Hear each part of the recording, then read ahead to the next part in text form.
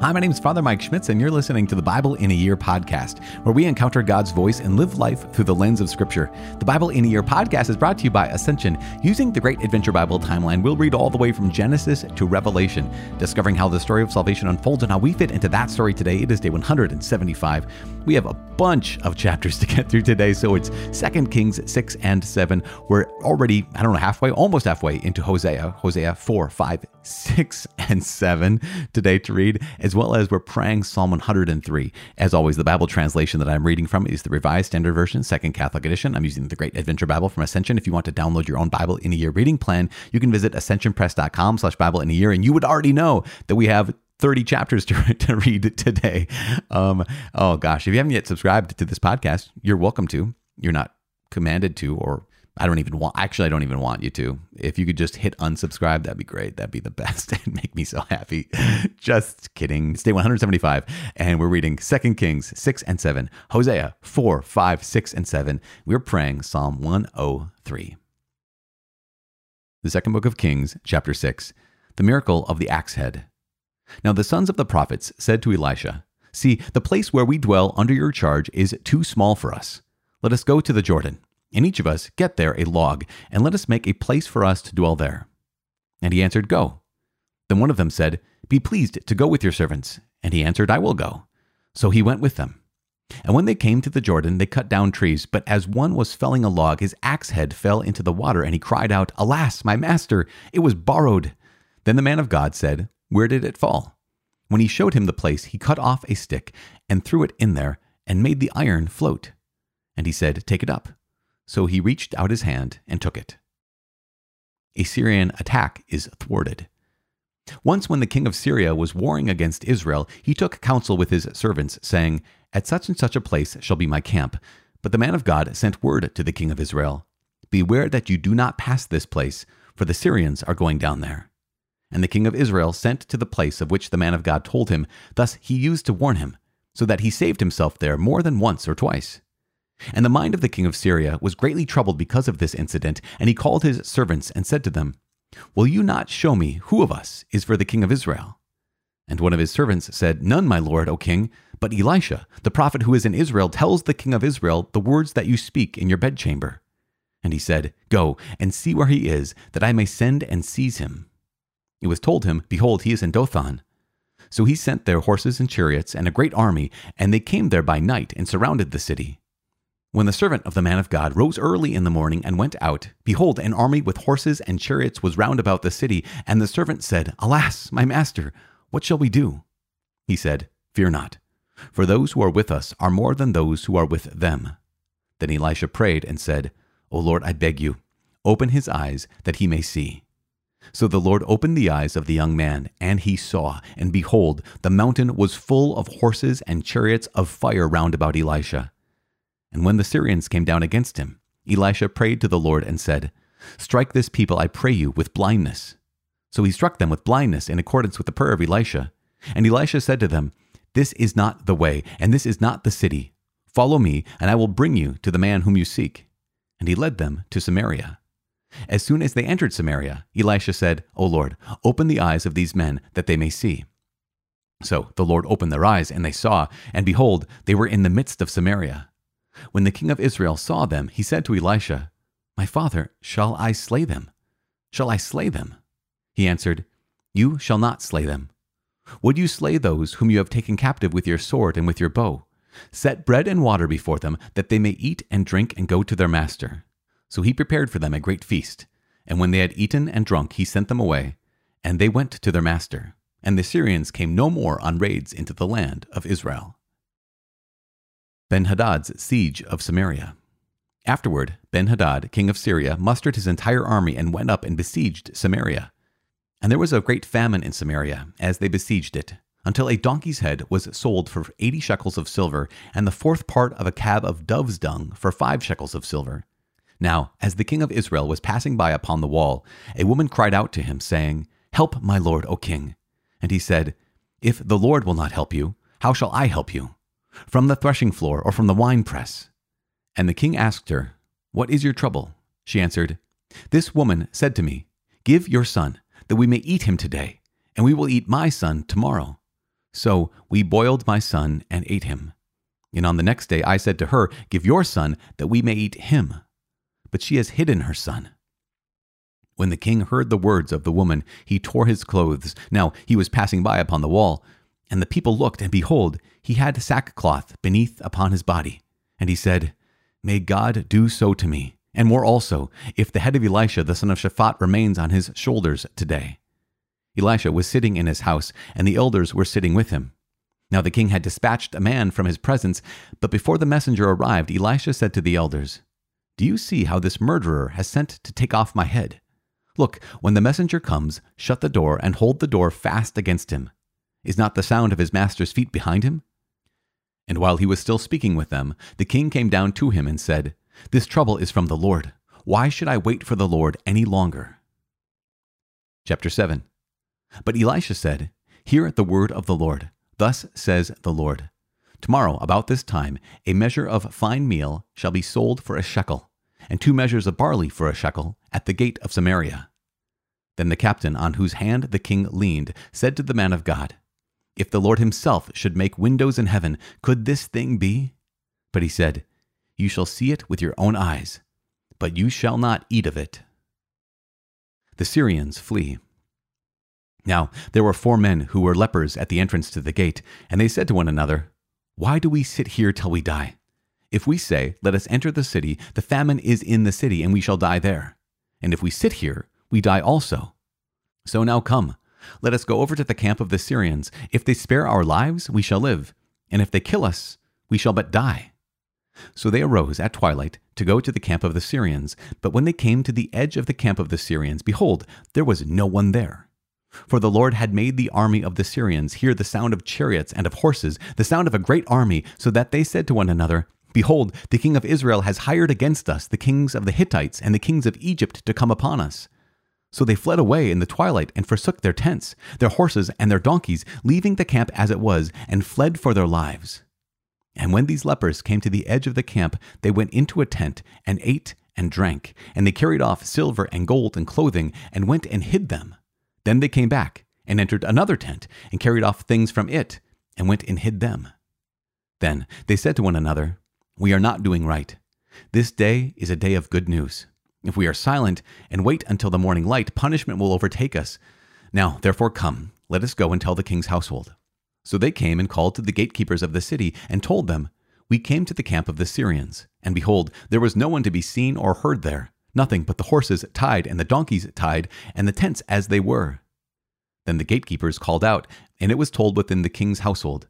And the king rose in the night and said to his servants, I will tell you what the Syrians have prepared against us. They know that we are hungry. Therefore they have gone out of the camp to hide themselves in the open country, thinking, When they come out of the city, we shall take them alive and get into the city. And one of his servants said, Let some men take 5 of the remaining horses, seeing that those who are left here will fare like the whole multitude of Israel that have already perished. Let us send and see. So they took 2 mounted men, and the king sent them after the army of the Syrians, saying, Go and see. So they went after them as far as the Jordan, and behold, all the way was littered with garments and equipment which the Syrians had thrown away in their haste. And the messengers returned and told the king. Then the people went out and plundered the camp of the Syrians. So a measure of fine meal was sold for a shekel, and 2 measures of barley for a shekel, according to the word of the Lord. Now the king had appointed the captain on whose hand he leaned to have charge of the gate, and the people trod upon him in the gate, so that he died, as the man of God had said when the king came down to him. For when the man of God had said to the king, 2 measures of barley shall be sold for a shekel, and a measure of fine meal for a shekel, about this time tomorrow in the gate of Samaria, the captain had answered the man of God, If the Lord himself should make windows in heaven, could such a thing be? And he said, You shall see it with your own eyes, but you shall not eat of it. And so it happened to him, for the people trod upon him in the gate, and he died. The book of Hosea, chapter 4. God accuses Israel. Hear the word of the Lord, O people of Israel. For the Lord has a controversy with the inhabitants of the land. There is no faithfulness or kindness, and no knowledge of God in the land. There is swearing, lying, killing, stealing, and committing adultery. They break all bounds, and murder follows murder. Therefore the land mourns. and all who dwell in it languish, and also the beasts of the field and the birds of the air, and even the fish of the sea are taken away. Yet let no one contend, and let none accuse, for with you is my contention, O priest. You shall stumble by day, the prophet also shall stumble with you by night, and I will destroy your mother. My people are destroyed for lack of knowledge, because you have rejected knowledge. I reject you from being a priest to me, and since you have forgotten the law of your God, I also will forget your children. The more they increased, the more they sinned against me. I will change their glory into shame. They feed on the sin of my people. They are greedy for their iniquity. And it shall be like people, like priests. I will punish them for their ways and repay them for their deeds. They shall eat, but not be satisfied. They shall play the harlot, but not multiply, because they have forsaken the Lord to cherish harlotry. Wine and new wine take away the understanding. My people inquire of a thing of wood, and their staff gives them oracles. For a spirit of harlotry has led them astray, and they have left their God to play the harlot. They sacrifice on the tops of the mountains and make offerings upon the hills, under oak, poplar, and terebinth, because their shade is good. Therefore, your daughters play the harlot, and your brides commit adultery. I will not punish your daughters when they play the harlot, nor your brides when they commit adultery, for the men themselves go aside with harlots, and sacrifice with cult prostitutes, and a people without understanding shall come to ruin. Though you play the harlot, O Israel, let not Judah become guilty. Enter not into Gilgal, nor go up to Bet-aven, and swear not as the Lord lives. Like a stubborn heifer, Israel is stubborn. Can the Lord now feed them like a lamb in a broad pasture? Ephraim is joined to idols. Let him alone. A band of drunkards, they give themselves to harlotry. They love shame more than their glory. A wind has wrapped them in its wings, and they shall be ashamed because of their altars. Chapter 5. Impending judgment on Israel and Judah, and a call to repentance. Hear this, O priests. Give heed, O house of Israel. Listen, O house of the king, for the judgment pertains to you, for you have been a snare at Mizpah, and a net spread upon Tabor, and they have made deep the pit of Shittim. But I will chastise all of them. I know Ephraim, and Israel is not hidden from me. For now, O Ephraim, you have played the harlot. Israel is defiled. Their deeds do not permit them to return to their God, for the spirit of harlotry is within them, and they know not the Lord. The pride of Israel testifies to his face. Ephraim shall stumble in his guilt. Judah also shall stumble with them. With their flocks and herds they shall go to seek the Lord, but they will not find him. He has withdrawn from them. They have dealt faithlessly with the Lord, for they have borne alien children. Now the new moon shall devour them with their fields. Blow the horn in Gibeah, the trumpet in Ramah. Sound the alarm at Bet-aven. Tremble, O Benjamin. Ephraim shall become a desolation in the day of punishment. Among the tribes of Israel I declare what is sure. The princes of Judah have become like those who remove the landmark. Upon them I will pour out my wrath like water. Ephraim is oppressed, crushed in judgment, because he was determined to go after vanity. Therefore, I am like a moth to Ephraim, and like dry rot to the house of Judah. When Ephraim saw his sickness and Judah his wound, then Ephraim went to Assyria and sent to the great king. But he is not able to cure you or heal your wound. For I will be like a lion to Ephraim, and like a young lion to the house of Judah. I, even I, will tear and go away. I will carry off, and none shall rescue. I will return again to my place until they acknowledge their guilt and seek my face. And in their distress they seek me, saying, Chapter 6. Come, let us return to the Lord, for he has torn that he may heal us. He has stricken, and he will bind us up. After 2 days he will revive us. On the third day he will raise us up, that we may live before him. Let us press on to know the Lord. His going forth is sure as the dawn. He will come to us as the showers, as the spring rains that water the earth. What shall I do with you, O Ephraim? What shall I do with you, O Judah? Your love is like a morning cloud, like the dew that goes early away. Therefore, I have hewn them by the prophets. I have slain them by the words of my mouth, and my judgment goes forth as the light. For I desire mercy and not sacrifice, the knowledge of God rather than burnt offerings. But at Adam they transgressed the covenant. There they dealt faithlessly with me. Gilead is a city of evildoers, tracked with blood. As robbers lie in wait for a man, so the priests are banded together. They murder on the way to Shechem. Yes, they commit villainy. In the house of Israel, I have seen a horrible thing. Ephraim's harlotry is there. Israel is defiled. For you also, O Judah, a harvest is appointed. When I would restore the fortunes of my people, when I would heal Israel. Chapter 7. The corruption of Ephraim is revealed, and the wicked deeds of Samaria, for they deal falsely. The thief breaks in, and the bandits raid without. But they do not consider that I remember all their evil works. Now their deeds encompass them. They are before my face. By their wickedness they make the king glad, and the princes by their treachery. They are all adulterers. They are like a heated oven, whose baker ceases to stir the fire from the kneading of the dough until it is leavened. On the day of our king, the princes became sick with the heat of wine. He stretched out his hand with mockers. For like an oven, their hearts burn with intrigue. All night their anger smolders. In the morning it blazes like a flaming fire. All of them are hot as an oven, and they devour their rulers.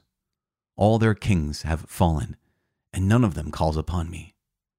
Ephraim mixes himself with the peoples. Ephraim is a cake not turned. Aliens devour his strength, and he knows it not.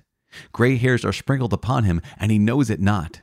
The pride of Israel witnesses against him, yet they do not return to the Lord their God, nor seek him for all this. Ephraim is like a dove, silly and without sense, calling to Egypt, going to Assyria. As they go, I will spread over them my net. I will bring them down like birds of the air.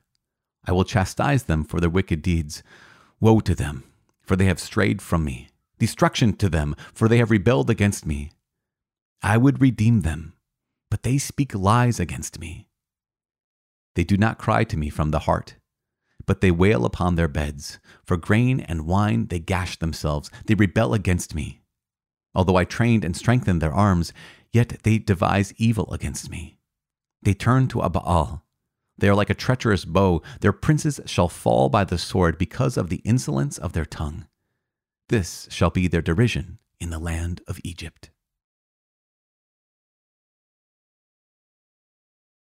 Psalm 103, Thanksgiving for God's Goodness, a Psalm of David. Bless the Lord, O my soul, and all that is within me, bless his holy name.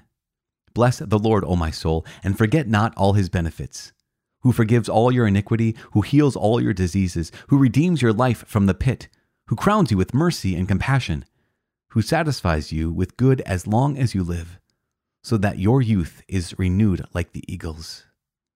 The Lord works vindication and justice for all who are oppressed. He made known his way to Moses, his acts to the people of Israel. The Lord is merciful and gracious, slow to anger and abounding in mercy. He will not always chide, nor will he keep his anger forever. He does not deal with us according to our sins, nor repay us according to our iniquities. For as the heavens are high above the earth, so great is his mercy toward those who fear him. As far as the east is from the west, so far does he remove our transgressions from us. As a father pities his children, so the Lord pities those who fear him. For he knows our frame. He remembers that we are dust. As for man, his days are like grass. He flourishes like a flower of the field. For the wind passes over it, and it is gone, and its place knows it no more. But the mercy of the Lord is from everlasting to everlasting upon those who fear him, and his righteousness to children's children, to those who keep his covenant and remember to do his commandments. The Lord has established his throne in the heavens, and his kingdom rules over all. Bless the Lord, all you his angels, you mighty ones who do his word, hearkening to the voice of his word. Bless the Lord, all his hosts, his ministers that do his will. Bless the Lord, all his works, in all places of his dominion. Bless the Lord, O my soul. Father in heaven, we give you praise and we give you thanks, because it is true. Your mercy is towards those who fear you. And as far as the east is from the west, so far do you remove our transgressions from us. Lord God, your mercy is limitless. It is unstoppable. It is infinite. Your mercy is given to us the most when we need it the most and deserve it the least. And that is what your love is like. And so thank you so much. You know our frame. You remember that we're dust. You know how feeble we can be. You know how weak we can be. You know what causes us to sin. And yet you still give us your grace so that your life may abound in us. So help us to say yes to you this day and every day. In Jesus' name we pray. Amen. In the name of the Father and of the Son and of the Holy Spirit. Amen. Okay, so a couple of things. One quick note about 2 Kings. 2 Kings 6 and 7, we have more stories of Elisha and some incredible miracles. Remember that Elisha, a double portion of the spirit of Elijah. And so his life is marked by this, not only miracles, but also this insight. I mean, he knows what's going on. In fact, at one point, here is Israel. Remember the kingdom in the north. Israel is under attack by Syria, and everyone is, I mean, it's not good. It is not a good deal. And so the king of Israel wants to kill Elisha. And what does Elisha do? Elisha says, I know what's coming. I know what's happening. He has this insight. He has this knowledge that the Lord has given to him. There's two quick stories I want to highlight here about in 2 Kings. The first is where Elisha, they're surrounded. The king of Syria is armed against the city in which Elisha and his young servant, where they are. And he says, alas, my master, what should we do? And here is Elisha who says, fear not, for those who are with us are more than those who are with them. And such an incredible gift. We have to recognize what happens. Well, then Elisha says, let his eyes be opened. And here's the verse. So the Lord opened the eyes of the young man, and he saw, and behold, the mountain was full of horses and chariots of fire round about Elisha. So the whole time, the horses were there. The whole time, the chariots were there. The whole time, God was on the side of Elisha. And the whole time, God was there to protect. His presence was there. He's active in that moment. But the servant of Elisha couldn't see it. In fact, you almost imagine that Elisha couldn't see it either, but it was an act of faith. In this graced moment, God, working through Elisha, allowed the young man to see the reality of the situation. The reality of the situation was God was not far. God was not distant. Even though when they have the siege of Samaria later on in this chapter, some horrible things are happening. In fact, it reminds me of the siege the Romans did against Jerusalem. Against the Jews in the '60s and '70s, I think primarily in the '70s, where here are these two women who say, this woman cries out to the king, give me justice. What do you mean? Well, yesterday, this woman said, if we boil my son and eat him, then the next day we'll boil her son and eat him. And she wanted justice because the woman on the second day is not willing to serve her son as a meal. And you think, wow, the lengths to which desperation can bring up a person. And this is what happens in 70 AD as well, with the destruction of Jerusalem. When the Romans were besieging Jerusalem, there are stories in the history of the Roman wars, or the Jewish wars, that talk about how people had, they were starving. And at one point you could smell roast meat. And they found out that it was a woman who had roasted her son in order to eat him because she was driven by such hunger. And yeah, it's just this, here's that reality of the horrors of war. And here's God still present, though, in the midst of the horrors of war. And what does he do? He fights even for unfaithful Israel. This is important to understand. Here is the king of Israel, not faithful. Here are the people of Israel, not faithful. And yet against the Syrians, the Lord is willing to continue to fight for them. Now, speaking to the people of the north at this time is Hosea, and that's the prophet Hosea. We went through chapters 4, 5, 6, and 7 today. One word to keep in mind when it comes to this middle section of Hosea is the word knowledge, or the word to know. It is a repeated recognition. In fact, the whole chapter 4 begins with this, where it says, there is no faithfulness or kindness and no knowledge of God in the land. And that sense of knowledge, not that you haven't heard of him, you don't know your catechism, like you don't know stuff about God. Knowledge in this sense is intimate knowledge, right? It's firsthand knowledge. It's when Adam knew his wife Eve and she conceived a son, that kind of knowledge, this intimate knowledge of God. And without actually knowing who the Lord is and drawing near to him. That's one of the reasons why we're doing this Bible in here, right? So that you and I can not just hear these stories about God, but that we can actually get to know the heart of God by allowing these stories to transform our minds, to shape our lens, to create a worldview so that we actually can come into contact with him. And that's the whole point of this, because later on in chapter 4, it says this famous line, my people are destroyed for lack of knowledge. Now, I've heard people say that a translation could be, my people are destroyed for lack of vision. That if you don't have vision, you don't have a sense of direction, you don't have a sense of what God could do in your life, then people are destroyed. Sure, that's not bad. But lack of knowledge, if we want to continue to understand knowledge as intimacy with the Lord, knowledge as I know him in a relationship, that makes so much more sense. My people are destroyed. Why? Not because they don't know what to do, not because they don't know the commandments, not because they haven't had prophets like Hosea speaking to them, but because they haven't encountered the Lord in this life-changing way. And that's in our culture, my gosh, in so many ways, that is what we need, right? Not just I need to know what the gospel is, or I need to know the tales, the stories. I don't need to know the details. I mean, those are all important, absolutely. But we need to know the Lord himself. And that is so critical, and that is so absolutely key.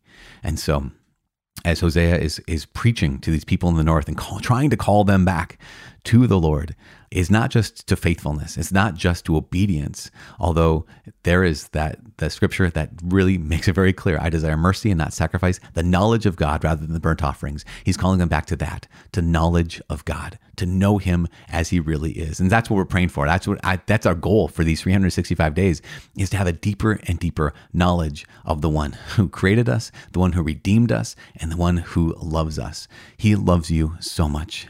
And I'm praying for you. Please pray for me. My name is Father Mike, and I cannot wait to see you tomorrow. God bless.